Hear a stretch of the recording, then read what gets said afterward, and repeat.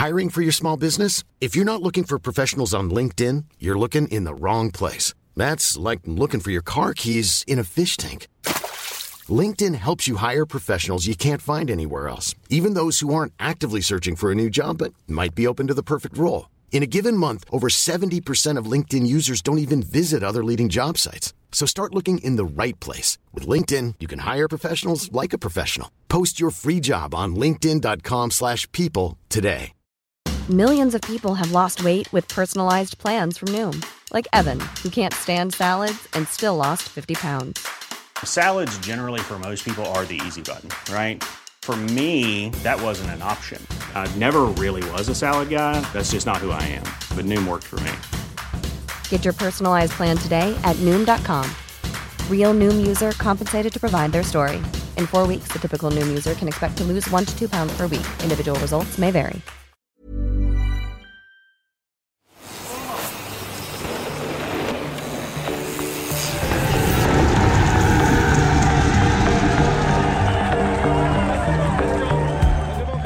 Welcome to Recycle by Eurosport, a retrospective series on the most extraordinary riders, races and stories in cycling history. Recycle is written by Felix Lowe, narrated by me, Graham Wilgoss, and produced by Pete Burton. In the first of our World Championships double bill, we wind back the clock to 1965, when Tom Simpson outkicked Rudi Ultag in the finale in San Sebastian to become Britain's first world champion. Mark Cavendish's victory in the 2011 World Championships opened the floodgates for British cycling. A year later, Bradley Wiggins became the first Briton to win the Tour de France, a victory since emulated on 4 occasions by Chris Froome, who has also thrown in wins in the Giro and Vuelta for good measure. Even Welshman Geraint Thomas got in on the act with his Tour triumph in 2018. But Wiggins, the man whose Tour Olympic double in the heady summer of 2012 elevated him to superstardom and ensured that another cyclist would be crowned Sports Personality of the Year after Cavendish in 2011, was under no illusions as to where the roots of Britain's success lay. In his 2018 book, Icons, Wiggins pays tribute to the British rider who stood tall before all others, the pioneering Yorkshireman who might not have won cycling's biggest prize, but who was the nation's first rider to don the yellow jersey, and who, 46 years before Cavendish in Copenhagen, became the first Briton to win the Rainbow Stripes. Tom Simpson is arguably the most complete British road cyclist of all time, Wiggins wrote. Cavendish was, and still is, a better sprinter. I was a much better time trialist, and Tom couldn't climb like Robert Miller. However, none of us could have won so many big, important races and widely diverse races, and it's very unlikely that anybody from these shores ever will. After 2 previous 4th-place finishes at the Worlds, Simpson headed to San Sebastian in 1965, the head of a motley crew of British riders who relied on their leader to provide them their race kit. Having crashed out of the Tour de France earlier that year and suffered a serious blood infection that could have seen his left arm amputated, Simpson was not deemed to be among the favourites to take gold that day.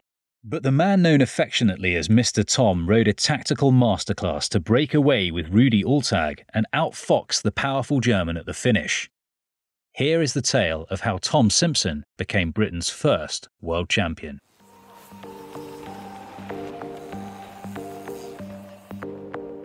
The youngest of 6 children of a coal miner also called Tom Simpson, the man who would be king was born in the village of Haswell in County Durham. Aged 12, Simpson and his family moved to Harworth on the Nottingham-Yorkshire border.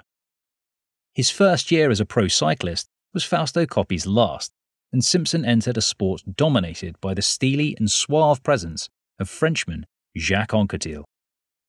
In his biography of Simpson, Bird on the Wire, Andy McGrath paints a portrait of a modest rider who always laid his cards on the table and called a spade a spade. While Fausto Coppi and Jacques Anquetil were veritable gods, Tom Simpson was a kid from a British mining town who worshipped at their altar like everyone else, and came to compete on the same plane, writes McGrath. He was not the greatest natural talent or a conjurer of magic, but a man who maintained an emotional transparency on and off the bike. His heart on the sleeve suffering was clear to see, and his outlook on life was humble. Off the bike, Simpson was a popular figure who liked to crack jokes and lift the atmosphere of any room he entered. In his autobiography, Cycling is My Life, he wrote, "I like to be liked and to be accepted by other people, not because I might be somebody special, but just to be able to talk and joke with folk and share a laugh." Evading national service, the happy-go-lucky Simpson moved to France in April 1959, arriving at the station in Saint-Brieuc in Brittany with £100 in his back pocket and the hope of launching his continental professional career. After a high-profile amateur win, he was offered a spot on the Saint Raphael team of fellow Brit Brian Robinson. In his first race as a pro, the 21-year-old Simpson narrowly missed out on a medal in the World Championships in Zandvoort, finishing fourth in a select sprint as Frenchman André Darrigard took the rainbow jersey. In this way, he'd clearly proved himself to be a citizen of the worlds. Happy to play up to the French press, Simpson, in an early photo shoot with Miroir Sprint, donned a sharp suit and bowler hat. With the photographer in tow, Simpson wandered through Paris, a briefcase in one hand, an umbrella in the other, stopping for a cup of tea while perusing a copy of the Times. And so the persona of Major Tom was born. Far from a mere eccentricity, Simpson clearly saw the value of having a USP in a sport where self-promotion and marketing was important to those who wanted to earn a decent living. He soon started appearing at races in a different hat for every occasion.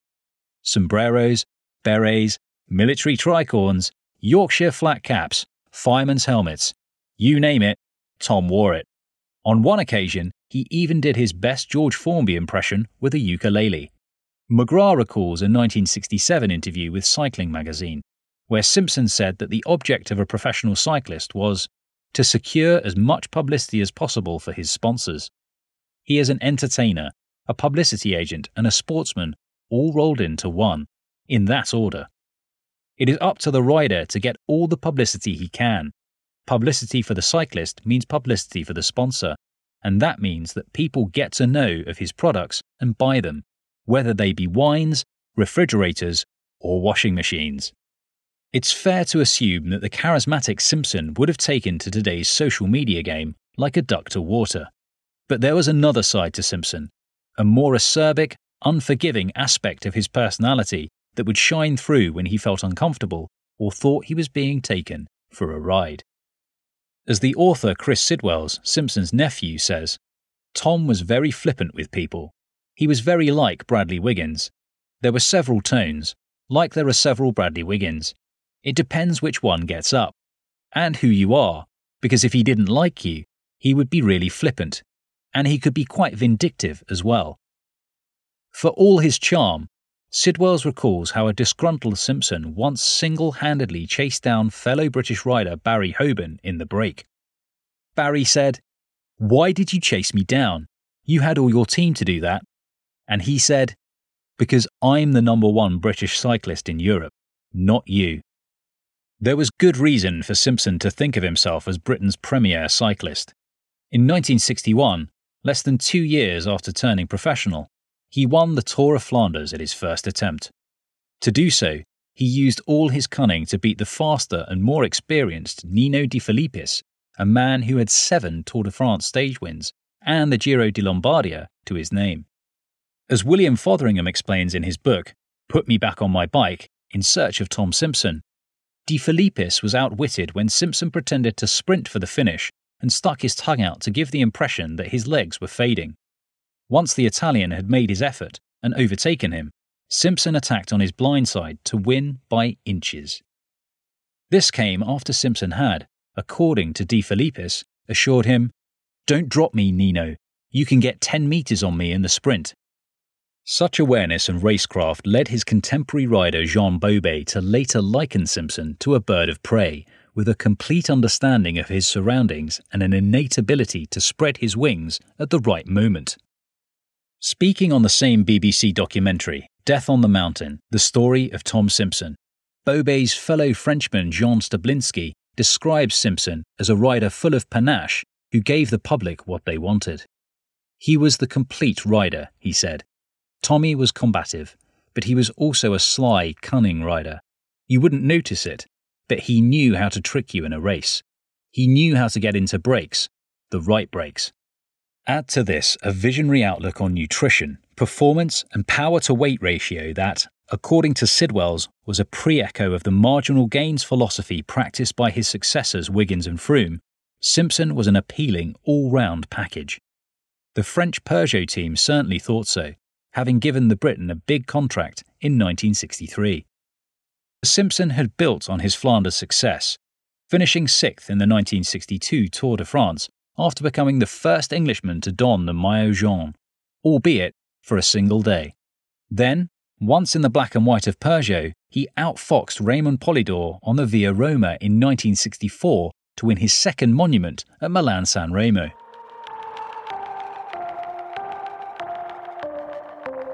The apprentice years hadn't been easy. Simpson had often led a hand-to-mouth existence while making a name for himself. But come 1965, as McGrath says, Simpson had banished British cycling's inferiority complex and established himself and the country as a force in the sport with his brilliance in its most prestigious one-day races. All he needed now was a rainbow jersey to show for it. Simpson's 1965 season did not go so well, starting with a skiing injury over the winter that kept him out of the early spring races. He was on course to contest for the Paris-Roubaix win until a crash saw him drop from the lead group and finish 6th. His injuries ruled him out of Flanders, while another crash in Liège-Bastogne-Liège meant he could finish only 10th in the final sprint. Anquetil's absence made the Tour wide open, and Simpson hoped to capitalise. But during Stage 9 in the Pyrenees, he crashed on the descent of the Col d'Aubisque, injuring his hand. Simpson battled on to protect his place in the top 10, but a bout of bronchitis put paid to his efforts. More worryingly, the wound in his hand became infected. He defied doctors' orders and continued the race, only to end up on a hospital bed 2 days from Paris, where surgeons operated on his hand and treated him for blood poisoning. Not finishing the Tour cost him dearly.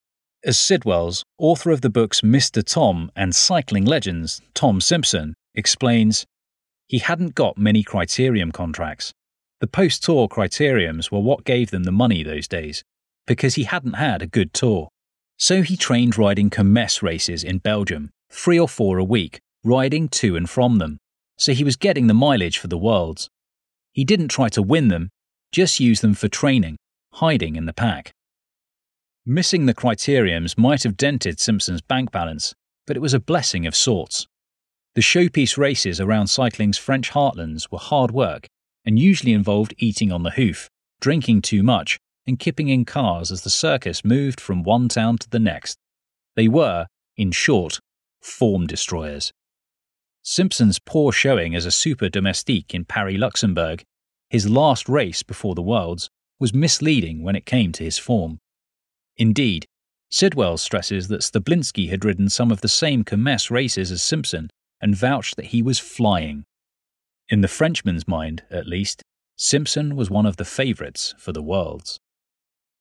Simpson chose to drive down to San Sebastian from his home in Belgium in his brand new BMW with the Australian rider Nev Veal. Of course he did. As Sidwell says, Tom loved his fancy cars. The first car he bought was an Aston Martin, back when he was sharing digs with Brian Robinson. Brian says there was a table, 2 chairs, a fridge, a bed to share, and a brand new Aston Martin parked outside. Simpson and Robinson were joined by Barry Hoban, Vin Denson, Michael Wright, Alan Ramsbottom and Keith Butler, most of the British pros based in Europe at the time. But what the team lacked in size compared to the main European nations, it made up for in character and cohesion. The British team was small, but they were all full-time professionals, says Sidwells, and for once they had a plan, because Tom could win. Having come so close a year before, when Simpson bullishly took another 4th place behind Jan Janssen, Vittorio Adorni and Raymond Poulidor at Sallanches after recovering from an early crash, the British number 1 wanted the win dearly. The British team was very much Simpson's team. Not only was he the leader, he also provided soigneurs, a mechanic, and some Swish made-to-measure red, white and blue soft wool jerseys that he had made in Italy and paid for out of his own pocket. Tom wanted the British team to look as good as the Italians and the French, says Sidwells. Lacking any support, the team reportedly obtained food and drink by pinching it from other teams. It was pouring on the day before the race, but Simpson still insisted on the team getting out early to familiarise themselves with the circuit. They did a few laps, then went off for a loop in the hills. It was here that Denson joined Stablinski in his assessment that Simpson was flying.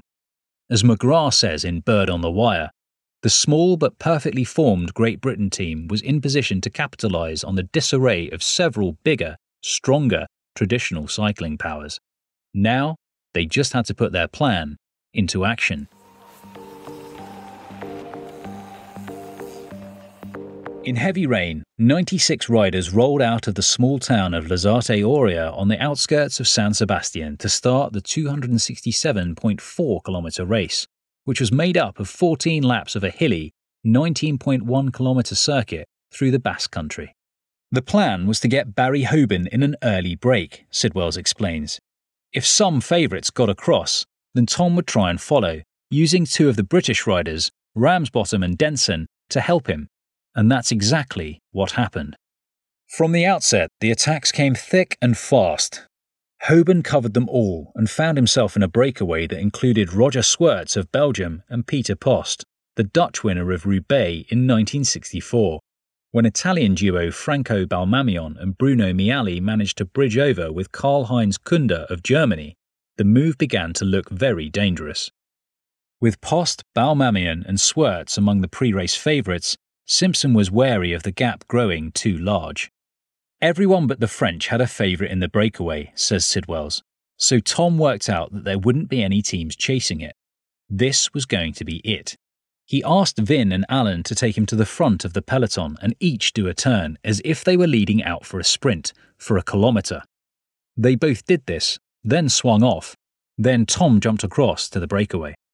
Once Simpson made his move, Germany's Rudi Altag was alert to the danger and leapt onto the Briton's wheel. The two were close friends and had ridden together in the 1964 Trofeo Baracchi, the two-man time trial in which they finished third, despite Simpson suffering badly. The duo combined well together and managed to catch the front group. This was Hoban's cue to stop sandbagging the escapees and to start working for his leader. The big losers at this stage, the halfway point of the race, were the French team of Anquetil, whose wardrobe contained countless yellow jerseys, but none featuring the rainbow bands. The French had missed it, Simpson's nephew continues. Jean Stablinski tried to get across with some others. Keith Butler told me that Anquetil was shouting at the French team because it couldn't get organised. He did a lap on the front of the peloton to try and close the gap on his own. So Keith sat on Anquetil's wheel and did his best to shadow his every move. It was his last lap of the race, because when the Frenchman swung over, Butler had to give up. He was that shattered. Butler would be the only British rider that day not to cross the finish line. The race was far from won, but Butler had already played an instrumental role by thwarting the French 5-time Tour winner. Back in the lead group, Simpson noticed that Swerts, Balmamion, and a few more passengers had stopped working. This concerned him so much that he rode up alongside Hoban and suggested he did his bit for Britain by falling off in front of the Italian. Despite this joke, Hoban later told Sidwells that he could tell Simpson was preparing to attack. Altag could as well. Every time Tom went to the front, the speed went up, and Altag was watching him, sat on his wheel, says Sidwells. Simpson trusted his legs enough to be riding with a 54 chainring over the hilly course, and this extra gear paid off when he put in a big acceleration at the foot of a climb with 3 laps to go. Going over the summit, he looked over his shoulder and saw that the only rider who had managed to follow was his old mucker Altag. "Right, Rudy, come on," he said. "Let's do this. You remember the Baracchi Trophy?" The pair combined on the following false flat as if they were riding a time trial, forming what Sidwells describes as a respectful coalition, capped with an agreement that they wouldn't play any games in the final sprint and would work together until the final kilometre. The leaders might have settled on an agreement, but that didn't stop Simpson using some of his trademark cunning to get a psychological upper hand over his adversary.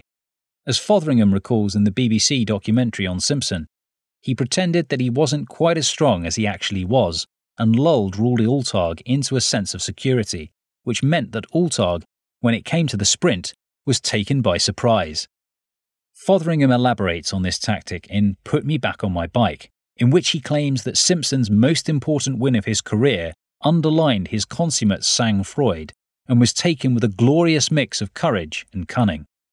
Fotheringham writes, "They came to the finish well ahead of the chasers, and Simpson launched his sprint just as Ultag was changing gear, in the split second when he could not readily respond."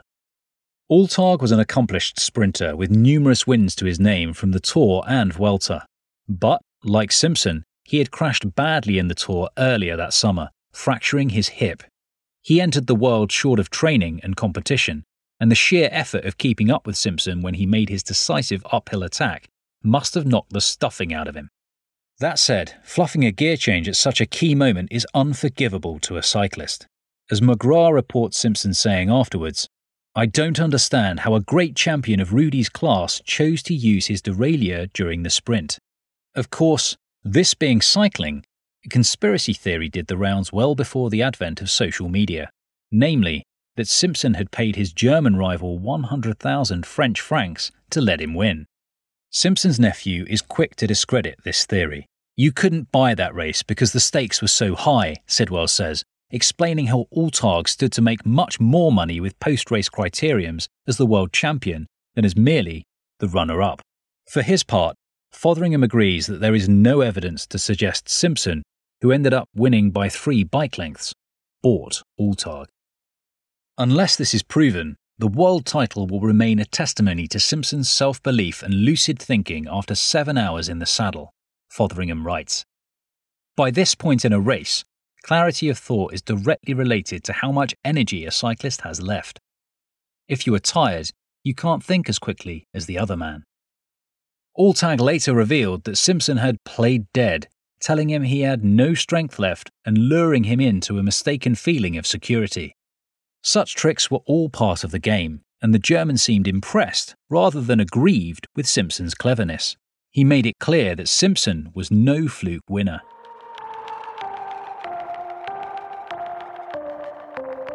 So, what happened next? No sooner was the rainbow jersey on his back than Simpson was signing contracts to ride criteriums and track meetings all over Europe. After a quick glass of champagne with his British teammates, he headed to Bilbao Airport for a flight to Paris for a criterium the next day. In the rush, Simpson left both his rainbow jersey and gold medal in the team hotel, forcing him to wear the jersey belonging to his Dutch pal Jan Janssen, the outgoing incumbent, on his first outing as world champion. He even sewed a pair of BP logos onto the sleeves during the flight to Paris to appease his trade team's co-sponsor. With Simpson airborne, the British team went out for a celebratory meal without their star man. It was left to Hoban to drive his friend's BMW back to Paris. They met at the Gare du Nord the day after Simpson's criterium. Hoban handed over the keys, then boarded a train to go home, while Simpson sped off to get to a reception near his home in Ghent. Amid his hectic schedule, Simpson accepted a hefty fee to conduct a warts-and-all interview for the People newspaper, in which he provocatively spilled the beans on the pro peloton. The mild revelations included £1,100 to rival Shea Elliott for help at the 1963 World Championships, taking a payment of £500 to help another rider, and his use of medical tonics. Indecorous behaviour, perhaps, yet common for the sport at the time, writes McGrath. Peugeot took it badly and threatened to fire Simpson. Anquetil and Stablinski approached him at a criterium, and there was a minor scuffle. The British Cycling Federation and UCI were also not best pleased with the embarrassment caused. It was this backdrop of mild scandal that accompanied him to Milan for the Giro di Lombardia, his first major race in the rainbow stripes, a fortnight after his victory in Spain. There was a lot of pressure on Simpson to let his legs do the talking, and to pull his rainbow jersey out of the dirt through which he had unceremoniously dragged it. Simpson duly delivered, with an emphatic win that put him up on a pedestal with the great Alfredo Binder as the only rider in history at the time to pull off a World's Lombardia double. Taking the race by the scruff of the neck for 200 kilometres epitomised his exciting philosophy of cycling, writes McGrath. When it came to enterprising tactics and outlasting everyone else, there were few better than Simpson.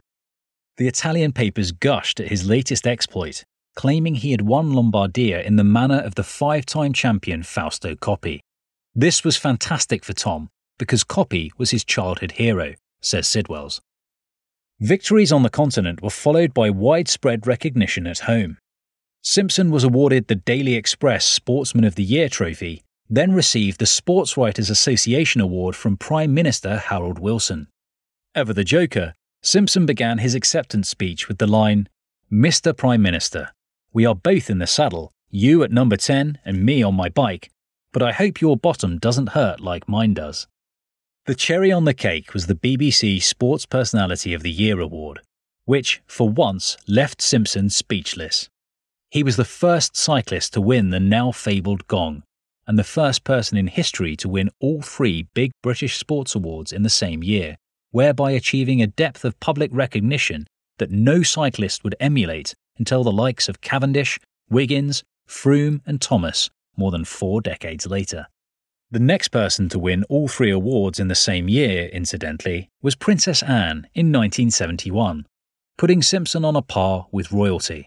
But by then, of course, Simpson was dead.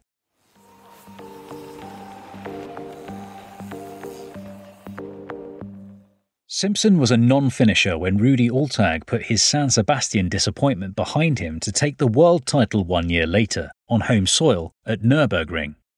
The German had already exacted revenge by denying Simpson victory in stage 12 of the Tour de France. A day later, Simpson failed again to notch a maiden Tour stage win when finishing runner-up on stage 13. Determined to get the monkey off his back, Simpson entered the 1967 Tour with high hopes. After 2 top 5 finishes in the second weekend of action, the 29-year-old started stage 13 in 7th position in the general classification. The focal point of the 211.5 km stage from Marseille to Carpentras was the second ascent of Mont Ventoux in the Tour's history. Simpson was in the leading group near the summit when he lost contact and started zigzagging across the road. A kilometre from the summit, he fell off his bike. Simpson ignored the advice to call it a day, and, with a little help, he got back on his bike, only to collapse a short while later. Approximately 40 minutes later, a helicopter took Simpson to nearby Avignon Hospital, where he was pronounced dead at 5:40 p.m. Today, a memorial stands beside the road at the point where Simpson fell. The official cause of death was heart failure caused by heat exhaustion, but 2 empty tubes of amphetamines and 1 half-full tube were found in his jersey pocket. With news of Simpson's collapse yet to reach the peloton, Jan Janssen, the man who once lent Simpson his rainbow jersey, took the stage win in Carpentras. The next day, as a mark of respect, the peloton agreed to let one of Simpson's British teammates cross the line ahead of them. Although Vin Denson was reportedly meant to be the designated rider, it was Barry Hoban who rode 4 minutes clear of the pack to take an emotional win. 2 years later, in 1969, Hoban married Simpson's widow, Helen. It would be 46 years before Britain celebrated another rainbow jersey, Cavendish coming home first in Copenhagen 2 years after he won Britain's first monument since Simpson's 3rd and final major classics win in Lombardy, so soon after he stood on top of the world in San Sebastian. According to his nephew, it was Simpson's ability to win across a variety of terrain, his early successes and the prospect of what might have been that gives Mr. Tom the edge over Cavendish. Sidwells is reluctant to put even Sean Kelly, who won 4 of cycling's monuments, in the same bracket. With victories in 3 different monuments, Tom won more than all other Brits combined, Sidwells says. And it's not just the winning, it's the consistency. He won Flanders aged 23. Imagine that nowadays. There was one course Cavendish could win on. But it was different with Tom. He was 4th in Solanges the year before, and he was 4th in Zandvoort aged 21 in his first full pro race. For what he did at the time he did it, and the age he did it, it was even more impressive than Sean Kelly. Kelly was 27 when he won his first monument. Tom was 29 when he died. Sidwell's assertion that his uncle would have won all the monuments in his career given the chance is something we'll never know for sure. But his biographer Fotheringham agrees that Major Tom was, on his day, a cut above the rest. On a good day, Simpson was capable of combining leg power, cunning and killer instinct in a way that was irresistible, Fotheringham writes, in Put Me Back on My Bike. His racing was a delight to watch, and there was little the opposition could do about him. Such days were not common in the Englishman's career, but his surprising World Professional Road Race title win, less than 2 years before his death, exemplified his style at its best. What's more, there can't be many pro cyclists who inspired David Bowie to write a song about their careers. Although don't quote Recycle on that one.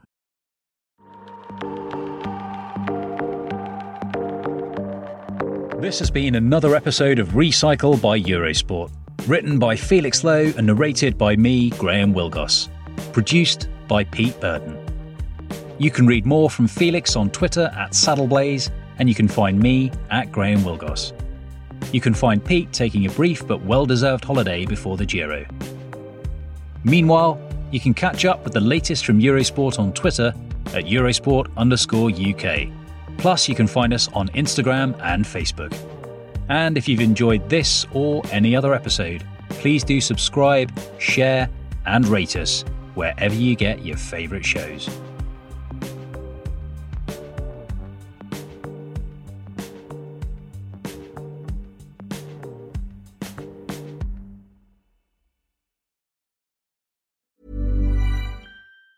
Even on a budget, quality is non-negotiable. That's why Quince is the place to score high-end essentials at 50 to 80% less than similar brands. Get your hands on buttery soft cashmere sweaters from just $60, Italian leather jackets, and so much more. And the best part about Quince, they exclusively partner with factories committed to safe, ethical, and responsible manufacturing. Elevate your style without the elevated price tag with Quince. Go to quince.com/upgrade for free shipping and 365-day returns. When you make decisions for your company, you look for the no-brainers. And if you have a lot of mailing to do, Stamps.com is the ultimate no-brainer. It streamlines your processes to make your business more efficient, which makes you less busy. Mail checks, invoices, legal documents, and everything you need to keep your business running with Stamps.com. Seamlessly connect with every major marketplace and shopping cart. Schedule package pickups and see your cheapest and fastest shipping options from different carriers. With rates up to 89% off USPS and UPS rates. And with the Stamps.com mobile app, you can take care of mailing and shipping wherever you are. Make the same no-brainer decision as over 1 million other businesses with Stamps.com. Sign up with code PROGRAM for a 4-week trial, plus free postage and a free digital scale. No long-term commitments or contracts. That's Stamps.com. Code PROGRAM.